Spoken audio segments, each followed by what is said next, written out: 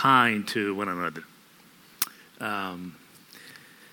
One of the most common instruction or teaching that we do our kids as they growing up is for us to say to them, be kind.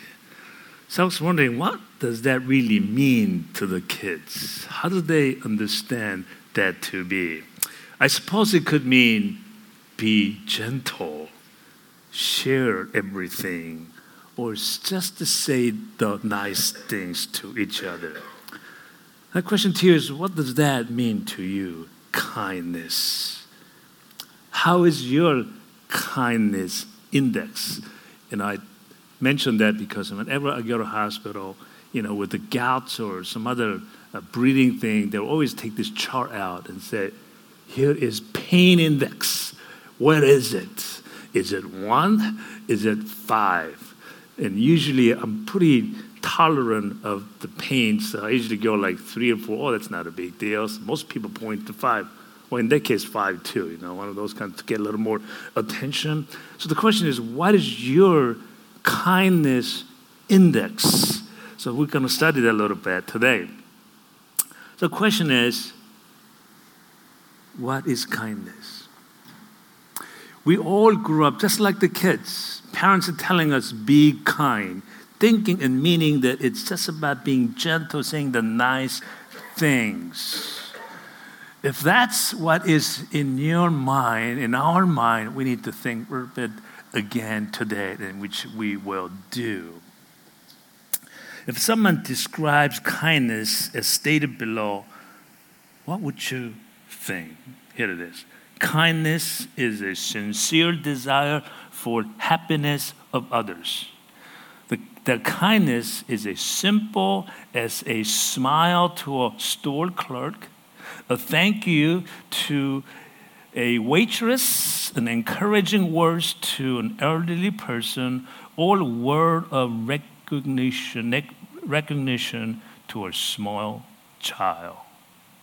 If you do these things, would you be able to rate high on kindness index or someone in the middle, or is it low? Some of you may think, yeah, if I do all that stuff, I'm on index number 5. I'm doing pretty good. Well, let's continue to just reflect what we're going to be talking about through the Word of God. Our text today, Galatians 5, but the fruit of the Spirit. Remember the key here today, the phrase is the fruit of the Spirit. It's not just the word kindness that we're focusing on. It's the fruit of the Spirit. But the fruit, whenever there is emphasis of word, but that means God is trying to really focus. It's not just this, guys, but it's this. But the fruit of the Spirit is love, joy, peace, patience, kindness, goodness, and faithfulness, and so forth. So what does it really mean when the Bible says kindness? Well, in addition to our scripture reading today, we're taught to be kind. Colossians 3:12 says, clothe yourselves with the kindness. 1 Corinthians 13:4 says, love is patient and love is kind. So really the bottom line is this, that we as Christians, our lives should be characterized with kindness. As we are characterized as with kindness, then what does it mean biblically what the kindness is? We've been speaking over many Sundays, whenever we read Bible, whenever there are like words, each and every word does not stand on its own. In Bible term, from New Testament, Old Testament to New Testament, whenever a word is used, it has deeper, profound meaning. It's like, a huge iceberg. Whatever you see in the tip above the water is nothing compared to what you see below the iceberg. For example, we've been talking quite a bit about the word stone. Stone is little, trivial, the rocks and pebbles on the streets. but it has profound, deep meaning. We remember that, right? In the Tower of Babel, how the people try to build that tallest building in the world to reach the heavens. And God was like looking at the people and said, pathetically, I can't believe these guys. Trying to build the tallest building or try to reach to the heavens, and they're trying to build what? Build a tower with what? They're building it with brick instead of stone. What does that mean? Well, if it's in the Bible, it's got to mean something really spectacular. It must mean really special. Yes, it does. God is saying, teaching us with that story, the brick is man-made stuff. We're trying to live our life, build our life with man-made know-hows. Simple thing is great schools, great grades, diplomas, positions. It's all made. You go to a bookstore and buy how-to. You go to any of the sellers of bookstores, what kind of book sells the most? It's always how-to. Man-made know-hows is what we are interested in. God is saying, I don't want you to build your life with a brick, but build it with a stone. Stone is God-made. God made what? He made the words. He have given us word. Found your life on the Word of God. That's what it means. And the Word of God, as in the stone, meaning the rock of ages. Our Lord Jesus Christ is the rock of ages. Our Christ Jesus is the stone. So what does kindness mean? How deep is it? Is it really being just nice? Oh, let me open the door for you. I don't do that anymore. I got influenced by this women's movement in the 25 years ago, especially in a professional setting. You know, we're not supposed to open the door for the woman.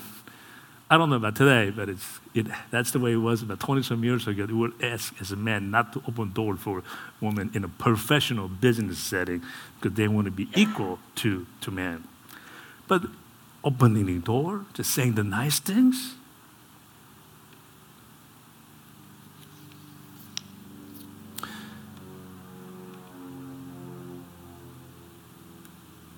saying the nice things, doing good gestures, smiling, they are all inclusive in the kindness. But if a kindness only means those things, that's not really in line with the fruit of the Spirit. So we need to go back to the phrase that comes before kindness. The fruit of Spirit denotes that one seed needs to die in order to give a birth to another fruit. Whenever you study Bible and you're trying to really understand the deep meaning of it all, we must look everything in the light of grace. That one needs to sacrifice in order to have life for others.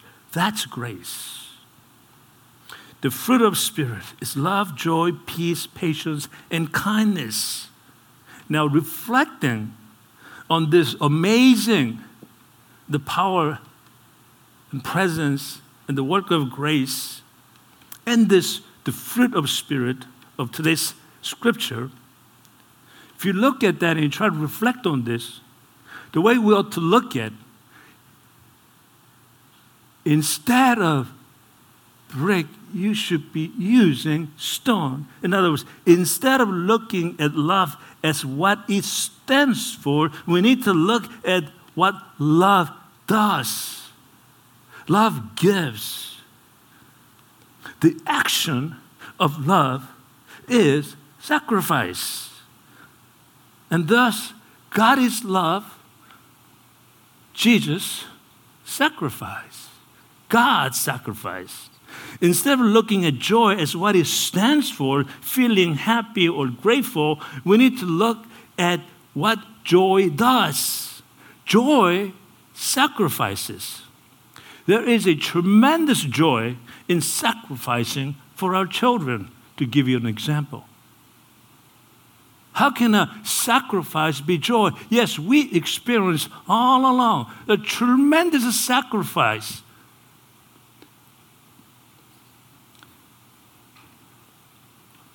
Joy in sacrificing for our children, especially when they're little babies. We will sacrifice just about anything for little infant baby. Our vacations, our money, and our whatever, parties and sleeps and everything we sacrifice. And there, even though there is so much sacrifice, lack of sleep and all that, but there's tremendous joy there. Instead of looking at peace and what it stands for, peace, the calmness, free of conflicts, well, we need to look at what peace can do. Peace, because of peace, one sacrifices. They sacrifice their pride and even asking for forgiveness, which in turn bears fruit of peace. The fruit is not just peace itself. It's not just the joy itself. It's not just love itself, but what they do. So in order for us to understand the biblical meaning of kindness, we need to look at it in the light of grace and what kindness can do. Kindness sacrifices. Do you get the drift now? They're not different from love, joy, patience, peace. Kindness sacrifices. If kindness is just about being nice, saying the nice things, smiling, then it's just politeness. Think about it. If kindness is just being nice to each other, that's just the politeness. You don't need to be a Christian to be polite. You step outside, lots of people out there are polite. Just about all other religion teaches about being kind and to be polite. Even the atheists, one thing they're very good at is being polite, being kind. Without the painting, the brushing, the grace into kindness, the kindness is nothing more than politeness. That is not the attribute of the fruit of the Spirit. On the lighter note, about 5 months ago, I was headed to Korea in the plane. I buy a coach economy class, hoping that I get upgraded to business class. Yes, I got upgraded to business class since I got to travel quite a bit. So that kind of makes you feel really good about it. And I kind of like riding a plane because I'm a pilot. It still gets a little excited whenever plane takes off. So when you go on this business class, it got this bulky chair. There are a lot of ledges. You can put your stuff. You can put your books there. It's not like economy class. You can put this stuff. So I pull my thing, the cell phone. I put it right on the ledge, and I didn't know it was there, but I just put it there. And then when the plane got to the runway, and then as pilot thrusted engine, and we're ready to take off, and then all of a sudden, this phone fell on the ground and slid under the bottom of that bulky business class seat. So with my seatbelt buckled, and I tried to reach, and I couldn't do it, so I waited until the plane was airborne. And I got up and out of a seat and trying to excuse myself. The guy sitting behind me, hey, I think I lost my phone. I really need to find it. And he got up and went underneath there, looked for it, and couldn't find it. It's not there. Now, without this phone, I'm nobody, as you all know. I'm going to Korea. Everything is in here.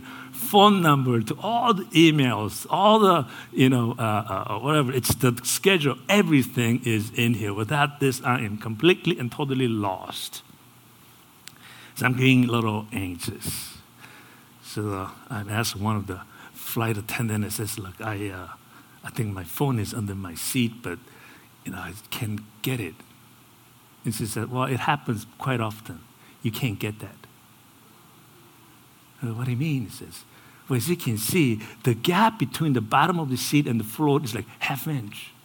I said, why did they design it like this? I don't know. So they were really, but she was extremely kind, replied. In the business class, they know your name, right? So, Mr. Haas, we really apologize for how the plane was designed. We're not going to be able to get it out. And so the only way it could be possible is when we land at the airport, we have to call the technician. We actually have to dismantle the seat. I said, my goodness, are you serious? It's been done before, and that's the only way it's going to be. So I was getting really anxious, right? And then the flight attendant felt a little bad, and I called this male flight attendant. And he got the flashlights, and he looked underneath it, and he said, wow, way in the back, I see it. Well, get it out. Can't get it out. But I said, well, I'm so sorry, and we just really can't do it, but we understand the importance of your cell phone. The first thing we're gonna do is contact the crew down at the Seoul International Airport. We'll try to get it out. Then I looked at myself, there's somebody out there going to wait for me to pick me up at the airport. Usually, I just take the train or bus. And that particular, someone was come out and to pick me up. And I know, knowing to dismantle this entire city is going to probably take at least a couple hours. And I was getting a little anxious. And seeing all this commotion, another flight attendant comes to me. Let me see if I can do something. She goes to the back and grabs this clothes hanger. Now, in the coat hanger, in airplanes, you can't have a wired coat hanger because it could be used as the thread. So it's kind of plastic, flat. And it's not really something that you can, put underneath the chair trying to cross something out. So she just looks at the thing and she breaks it apart. And takes the tape and she just wraps in somehow, in some form, trying to create a little hook. And this phone, in one time, I took off this frame around it, so it's very, very slippery. And this plastic hook is very, very slippery. And then, realizing it can't be done, and she said, this is what I'm going to do. She didn't even tell me. She calls another flight attendant, a lady. I want you to stand right here because I don't become too visible. She lays flat on her stomach with her skirt. That's why she asked the other flight attendant to hide her so others cannot see her butt. And she was flat on the screen using that thing, just going on. It took her about half an hour. Finally, she takes it out and says, I got it. The whole plane of business class were clapping and everything.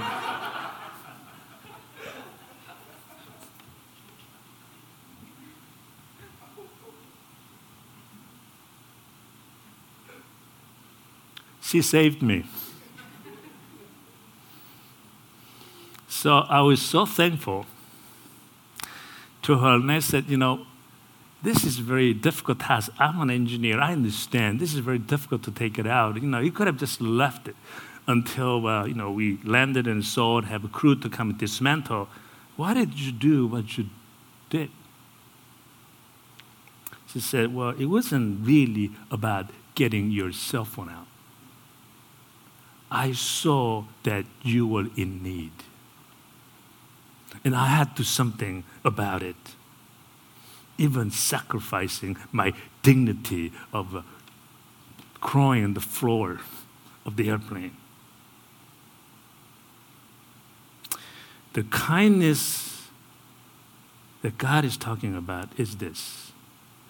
It's not simply kindness, it's called loving kindness that engraft with humility and sure benefit for someone even at the cost of sacrifice. Kindness is love's action. God is love. God's action was to send his son. God saw that we were in need. God saw that we were in need to be forgiven. God's action was to have his son sacrifice his life to die on the cross. That's love. That's kindness. They are intertwined, knitted with grace. Kindness is love's action. Kindness, the Bible describes, is not just an attitude. The kindness the Bible talks about is not just politeness. The kindness the Bible talks about is not just about smile. It's the extension of that smile. It's not just about attitude. It's the extent of that attitude. It's not just the politeness. It's what you go beyond being politeness that will bear fruit. Kindness is the fruit of Spirit, and at the same time is also the bearer of fruit. That is the grace working in the presence of the Holy Spirit. Examples in the Bible, there are so many examples in the Bible. In one case in Luke 7, verse 11, soon after Jesus went to a town called Nain, and his disciples and a large crowd went along with him. And as he approached the town gate, a dead person was being carried out. The only son of his mother, and she was a widow. A person in need, it is what is being emphasized here. And a large crowd from the town was with her. When the Lord saw her, his heart went out to her and said to her, "Don't cry." Then he went up and touched the coffin, and those carrying it stood still. He said, "Young man, I say to you, get up." The dead man sat up and began to talk, and Jesus gave him back to his mother. That's love. That's grace. That's kindness. In other words, that's love and that's kindness simmered in grace. You may say, well, that's a miracle that only Jesus can do. Well, then he could have actually stopped simply at comforting that woman, that widow. But Jesus showed the extension of kind attitude. Jesus saved the son.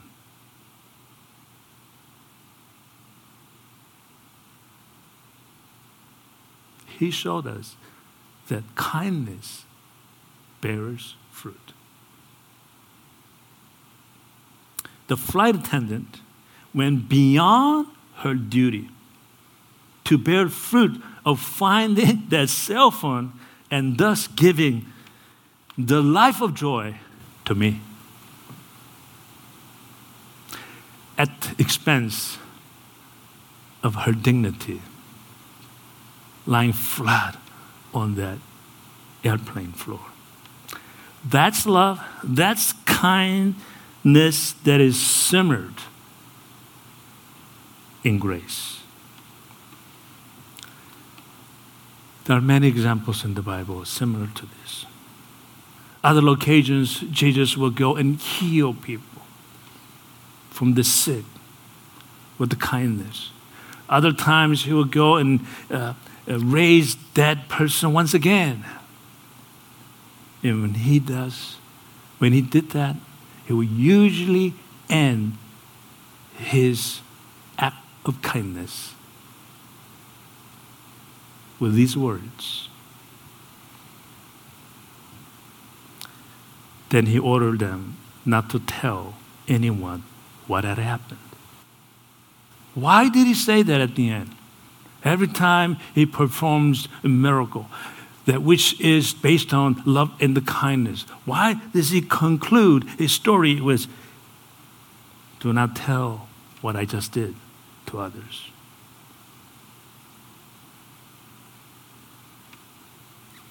Because he was risking his life.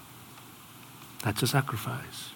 He knew that the more he performed the kindness, the miracle, the more closely he's going to be to the cross. He needed a little more time, I would suppose, to teach more people about grace. Do not yet tell this to other people. He has more sacrificing work to do. And Jesus was also kind to those who do not deserve it. Luke chapter 6, 35 to 36. But love your enemies, do good to them, and lend to them without expecting to get anything back. Then your reward will be great, and you will be sons of the Most High, because He is kind to the ungrateful one and wicked ones. Why show kindness to ungrateful ones and wicked ones? Because it's about grace. That's why. If it's a politeness, it is almost impossible to show kindness to our enemies. But it's because of a grace, kindness has no limits.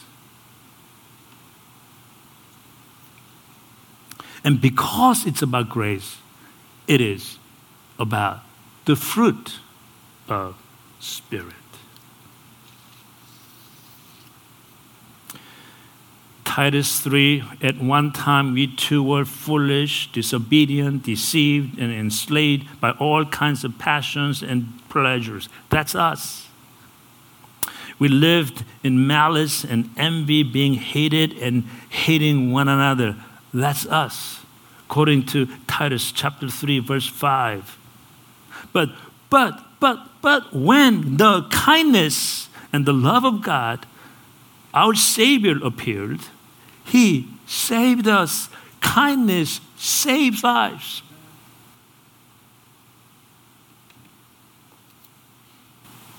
God showed us that kindness is extended to those who do not deserve it. That's us.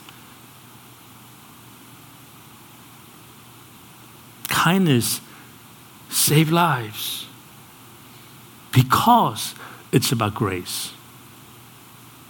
Save lives at a price.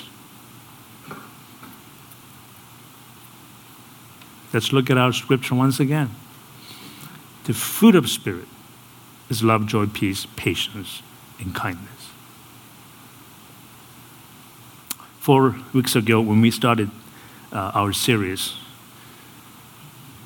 I introduced you about this fruit of Spirit so that we can really understand the big picture. And imagine the picture that I draw, if you can show that slide once again. And I want to summarize by showing how it all ties together. Can I have a picture? Click, please. Thank you. It's awesome. Remember I told you to imagine? On a mountaintop, there is temple. Its door flows water. And as you go downhill, it gets bigger and wider and deeper. And as you come down closer to riverbank, there are trees growing, and every tree is bearing fruit.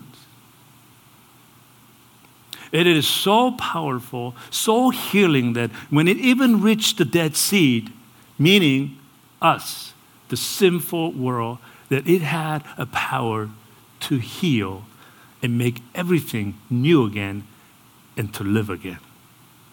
That's the picture. That's picture. That's very easy to understand, right? Even kindergarten would understand the picture and the meaning of it all as I explained it. But I do want to read Ezekiel chapter 47 once again so we can really dwell in the Spirit of God and how God has basically said in the Old Testament that I will do this through the fruit of Spirit, the grace. So let's read slowly and observe and take it all in. Ezekiel 47, verse 1 through 12. It's about the river of healing. Then the man brought me back to the entrance of the temple, the heaven above. There I saw a stream flowing eastward from beneath the temple threshold. This stream then passed to the right of the altar on its south side. The man brought me outside the wall through the north gateway and led me around to the eastern entrance. There I could see the stream flowing out through the south side of the east gateway. Measuring as he went, he led me along the stream for 1,750 feet and told me to go across. At that point, the water was up to my ankle. He measured off another 1,750 feet and told me to go across again. This time, the water was up to my knees. After another 1,750 feet, it was up to my waist. Then he measured another 1,750 feet, and the river was too deep to cross without swimming. He told me to keep this in mind, what I have seen. Then he led me back along the river bank. Suddenly, to my surprise, many trees were now growing on both sides of the river. Then he said to me, this river flows east through the desert into the Jordan Valley where it enters the Dead Sea. That's a sinful world. The waters of this stream will heal the salty waters of the Dead Sea and make them fresh and pure. That's grace.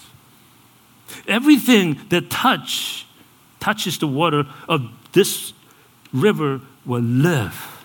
Fish will abound in the Dead Sea, for its water will be healed.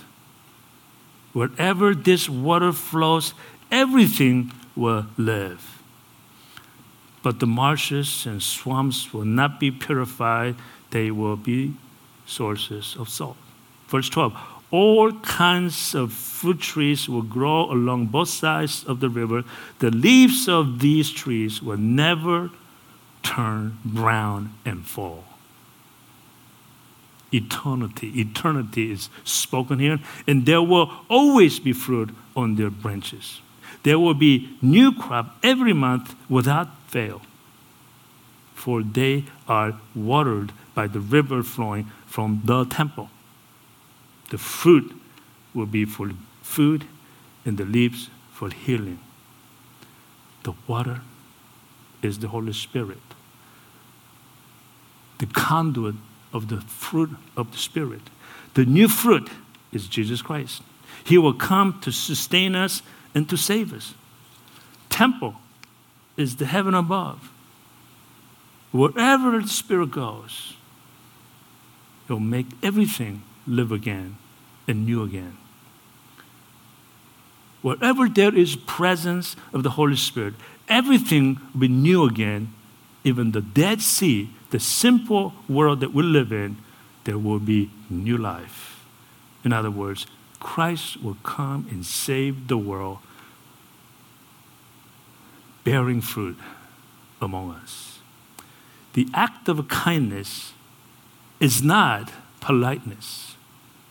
Kindness is one of the attributes of Jesus. And like love, joy, and peace, the kindness also has the power to save and make things new again.